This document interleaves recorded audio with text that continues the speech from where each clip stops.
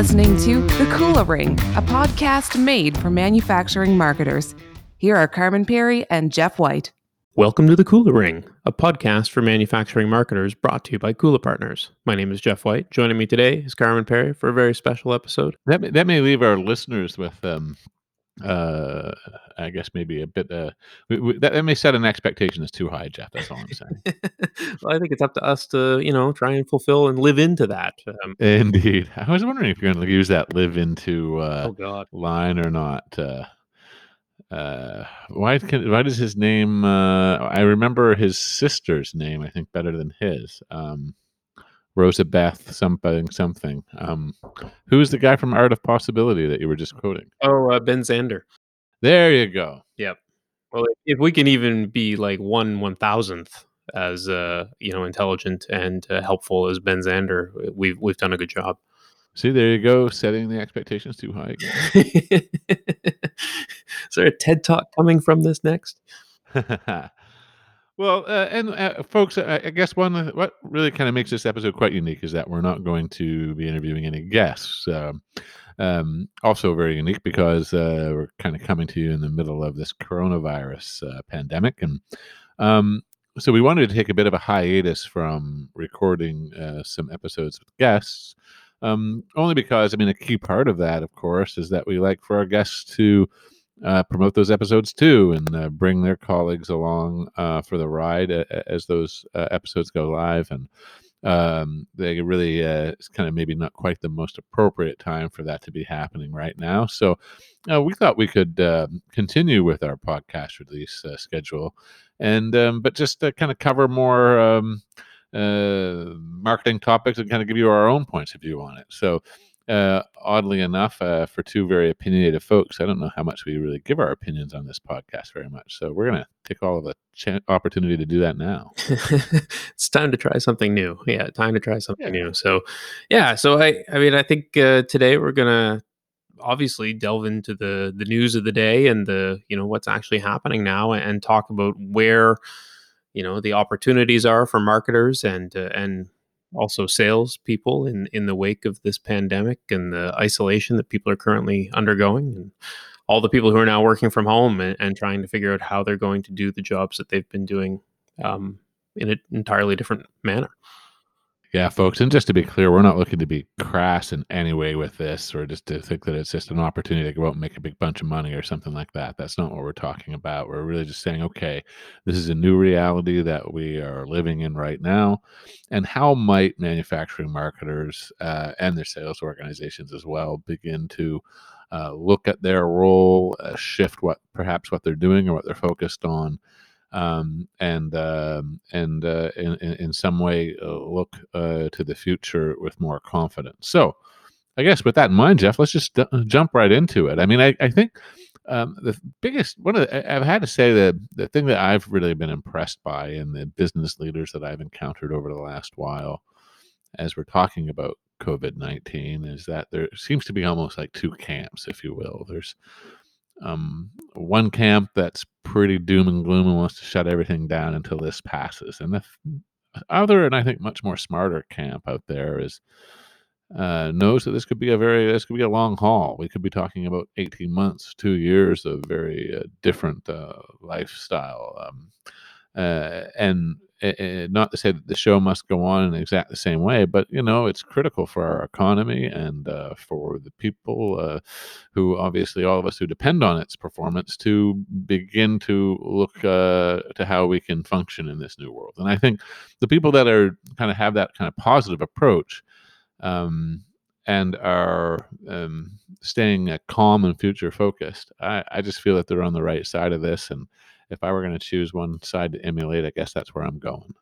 I think you're absolutely right. You can go back to, thinking back to the last big recession as well. And, at that time, I remember reading an article that they'd interviewed Steve Jobs, and he was talking about, this isn't the time to cancel all marketing and cancel all R&D. It's actually the time to consider doubling down on those things, so that when you come out of this, you come out stronger. And I think it's a point that's relevant to any manufacturer. Really, is this is an opportunity to kind of take this time to reflect and figure out what you're good at, and continue to build towards what's coming next. Yeah, exactly right. Well, that's I guess as we kind of look at some of the when I think of the conversations that I've been in over the last week or so, what are we seeing? Well, for manufacturing marketers, they're looking at a world. I think one of the biggest changes in terms of, if we say just kind of tactically, if you will, or probably the biggest change for them in a lot of cases is that they no longer have, for the next little while, trade shows are not a kind of a club in the bag, if you will. So many manufacturing marketers would look at their budgets before this and say, 70 to 80% of my marketing budget is for trade show attendance. And we could be staring down the barrel of 18 months of no trade events at all.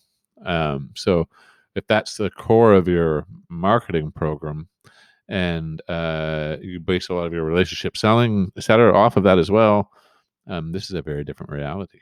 Oh yeah, I mean, you're going to you'll be meeting fewer people. You'll be following up less with the prospects and customers that you already do have, and we're just simply going to have to figure out how to get by without all coming together in one city, in one location for a little while. And it's going to, there's going to need to be redistribution of that budget within marketing departments to hopefully get the same or better ROI on their spend. And I think about what there's marketing teams out there that have been working for a year or 2 years towards the big release of the new product at this show, and now that isn't happening. So I think if I were just to get really tactical for a minute, I'd say to those folks, okay, well, like, don't give up the ship just yet. You've done a lot of preparation for that. You have a lot of the materials that you need in order to show the product in its best light. In some way, perhaps your trade show booth and presence that you were imagining having at that show can now be repurposed as a bit of to set a bit of the stage for a webcast of sorts, or some other way of presenting or launching that product. And of course, the reason you were selecting a trade show to do it in the first place is because you knew all your target accounts were going to be there. So, well, let's find other ways to surround those target accounts. You can't surround them at the trade show now. Let's look at account-based advertising approaches, and email outreach and other approaches to get in front of those target accounts and successfully launch that product and get moving. I mean, I think that there's a yes, it's not the way people intended or would have liked to have done this, but man, I still have to think that there's some solid opportunity in there, and it's coming at a time when people aren't going to want to just completely collectively press pause on their entire work life. I'm sure that a lot of people out there are thinking the show must go on in some way, and I just can't help but think, Jeff, that would be really well received. I think you're absolutely right. And, the other, if we're getting a little bit tactical right now, the other thing that I'm thinking of is, we had a previous episode of this show with National Nail, if you recall, and, huge product release schedule that revolved largely around trade shows as well. But one of the things that they did that I thought was really, really smart was that they used their products and engaged with influencers long before the launch of the product at the trade show. And so they were shipping units out to people with good social followings and other things like that, and getting them to demo and show, and kind of compiling content from their existing community and user base in order to have that available for broader distribution. And it was one way that they could reach a much larger audience that wasn't incumbent on being on the show floor, and also getting those opinions and other information from people who actually had a chance to use the product. So, I mean, that's one way that you can look to launch a product in a more virtual world. Absolutely. And I guess in some ways, at least somewhat connected to that, as you say, in a virtual world, I just, you just kind of made me think of just what we're seeing right now from a point of view of e-commerce and Hmm. those people who have invested in e-commerce, even in our local communities. We see the local shops and restaurants and whatnot that have invested in e-commerce. They see a very unanticipated benefit of that investment right now in terms of their ability to quickly pivot. But and we know that manufacturers are seeing that as well. I wonder, Jeff, if there's going to be. It would seem to me that this could result in at least a bit of a surge in people looking to more quickly advance their e-commerce presence, understanding that not only has the world changed and it's likely to be a bit different for the next little while, but it may cause some more permanent shifts in buying behavior that, of course, push us more online as well. Oh, I couldn't agree more. And I mean, we absolutely don't want it to sound self-serving as a agency that builds e-commerce sites, but I do think that there is certainly, an opportunity for manufacturers who were previously choosing not to go down the e-com path just because their budget was being spent primarily on trade shows and other events like that. It may be time to begin to consider this. We know from experience that e-commerce platforms take a long time to build, especially for manufacturers with a large number of SKUs or configurability challenges and things like that. These are not simple sites to create. So, the time perhaps to have built that e-com platform, as you were saying, was a while ago, but the second best time is now. And, it may be a real opportunity for them to create new distribution channels, using the web and e-com as the primary medium and vehicle for that. I'm curious if we're going to see just even more online customer service, and maybe that could be a bit of the gateway to an e-com presence that takes a while to deliver. Yeah. Just kind of thinking out loud, but I mean, it would seem to me uh, that type of customer service experience is going to be much more in demand. I would think so for sure. Certainly for connecting with manufacturers around fixes and other issues. Having online service. It'd be interesting to see kind of how the SaaS world has informed so much of how the rest of us market and sell now. I wonder if the SaaS model of providing trouble tickets and service issues, for software online will begin to become more of a thing for manufacturers and people who create physical goods.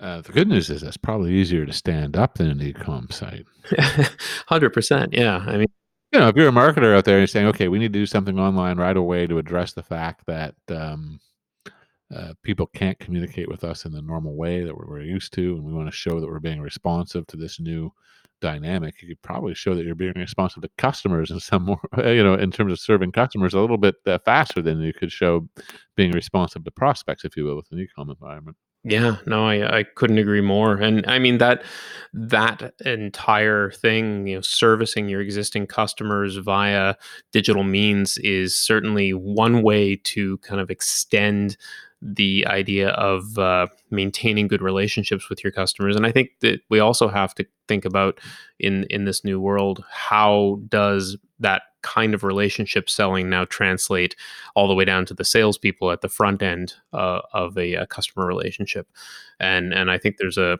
great deal of opportunity for salespeople to begin to truly understand and truly begin to connect with their prospects and with their existing customers, and manage that relationship, in a more digital way.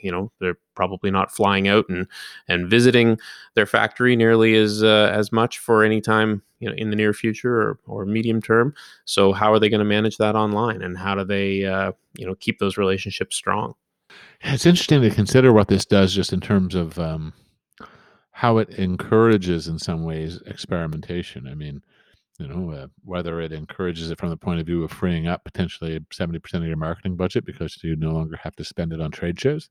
So that you maybe now is the time when you can begin to experiment on some other items. Or whether it's salespeople being in some ways encouraged / forced to experiment with new ways of connecting because simply they just don't have the other options available to them. I'll be really curious to see what we generate in the middle of all this. Yeah, there's no question there will be a very new normal, I think, coming out of this in terms of how people work and what they maintain even after things go back to somewhat normalcy of what we've seen before. The skills that'll be required will be different.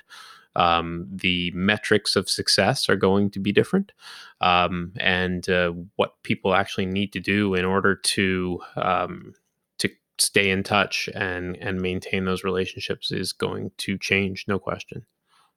I wonder, in addition to um, the conversations that we've been engaged in around the shift in trade show presence and kind of responding to that, and the e-commerce side of things, I think one other kind of really interesting thing came up this past week. We had one client who they have their product development research facility is having to pause operations for some time until they sort through how to do that work in a more socially distanced way. And that organization was looking at that type of talent. They didn't want to lay it off because, frankly, they didn't want them to go elsewhere. Those are very difficult people to find. So they were going to simply send them home with pay and wait for things to blow over a bit. And the marketer there, I think, just really cleverly and smartly said, "Oh, hold on a minute. You can work from home and help me create expert grade content that I've been wanting to create forever. But you guys were always too busy." And I was just like, I just thought that was just fantastic. I mean, I don't know. I mean, it's just nice to see something positive in the middle of all this. And it was a marketer just taking advantage of the situation to say, I can get something done that I've been needing to get done. They feel good about continuing to contribute to the business. It just seems like a real win-win for everybody, and of course customers and prospects will get better information as a result of this. No question. I mean, if you're engineers or researchers or others that are kind of involved in the day to day of designing and building product are now more available. Why wouldn't you finally? I'm sure every marketer has a list in a Google Doc or a spreadsheet somewhere that of all the things that they have wanted to be able to write about or create content about in some way, shape, or form, and now they may have the opportunity to do that. Yeah, I may even extend that to members of your sales organization, which are having to potentially take a bit of a pause right now, or reevaluate how they engage and connect if they find themselves with extra time on their hands. So often marketers are also looking for that kind of expert assistance from their most senior salespeople, and it can be some of the hardest assistance to get. So, Oh, 100%. I mean, we all know salespeople who are, have a list of things that they're used to dealing with in the process of bringing a customer on board. The objections that they hear regularly, all of those kinds of things. I mean, now may be the time for them to sit down, create a list of those objections, and craft a piece of content around each one. It's an excellent thing to have, to respond quickly when somebody asks, well, what about this? Or how come it doesn't do that? There are opportunities to provide that content will go on long into the future, as we've seen with, the ability to reference old blog posts and podcasts from years gone by. The same issues crop up frequently. yeah, no question. No question. So I guess really, I mean, as we kind of wrap up this kind of unique episode of the Kula Ring, if we were to recap, I mean, I guess what we're really just telling people here is, for the marketers out there that are find themselves in obviously this very unique time, there's a few things that you can think of. You can look to see how you can take advantage of those specialized resources in your organization that may have some extra ability to contribute right now. Content creation is a great example of that. I guess we also would say that you can also begin to consider how you can move certain aspects of the business online in a reasonably rapid way, whether that's a minimum viable e-com environment or a way to serve customers digitally. There's lots of opportunity there. And last but certainly not least, I guess, is really grabbing a hold of that account-based approach and using that as a way of of um, capitalizing on what you typically would have used trade shows for. Just kind of redirecting that effort and getting refocused on doing that in a different way. And I think there's a lot of potential success on the opposite end of that for folks who really bend to that task. Yeah, I think you're quite right, and there's no knowing really how long we're going to be in this extreme new normal before things start to transition back to somewhat the way they were. So there's I think a lot of opportunity to grab hold of the extra resources and extra time that people have and really take advantage of it. It's going to be a very different world, I think, in the latter part of 2020 and beyond.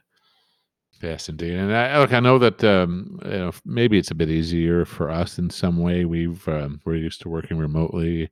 Our agency has all of the technology required to work remotely for very much an indefinite period of time. But I do really appreciate that there's a lot of folks out there that isn't the case, and they're beginning to adopt to this new way of working. So I guess best of luck for all of you out there with that, and stay safe and keep your chin up. I think just stay future focused. That'd be the best advice I could give. Thanks a lot, Carman. Likewise, good sir. Thanks for listening to The Kula Ring with Carman Perry and Jeff White. Don't miss a single manufacturing marketing insight. Subscribe now at kulapartners.com/The Kula Ring. That's KULApartners.com/The Kula Ring.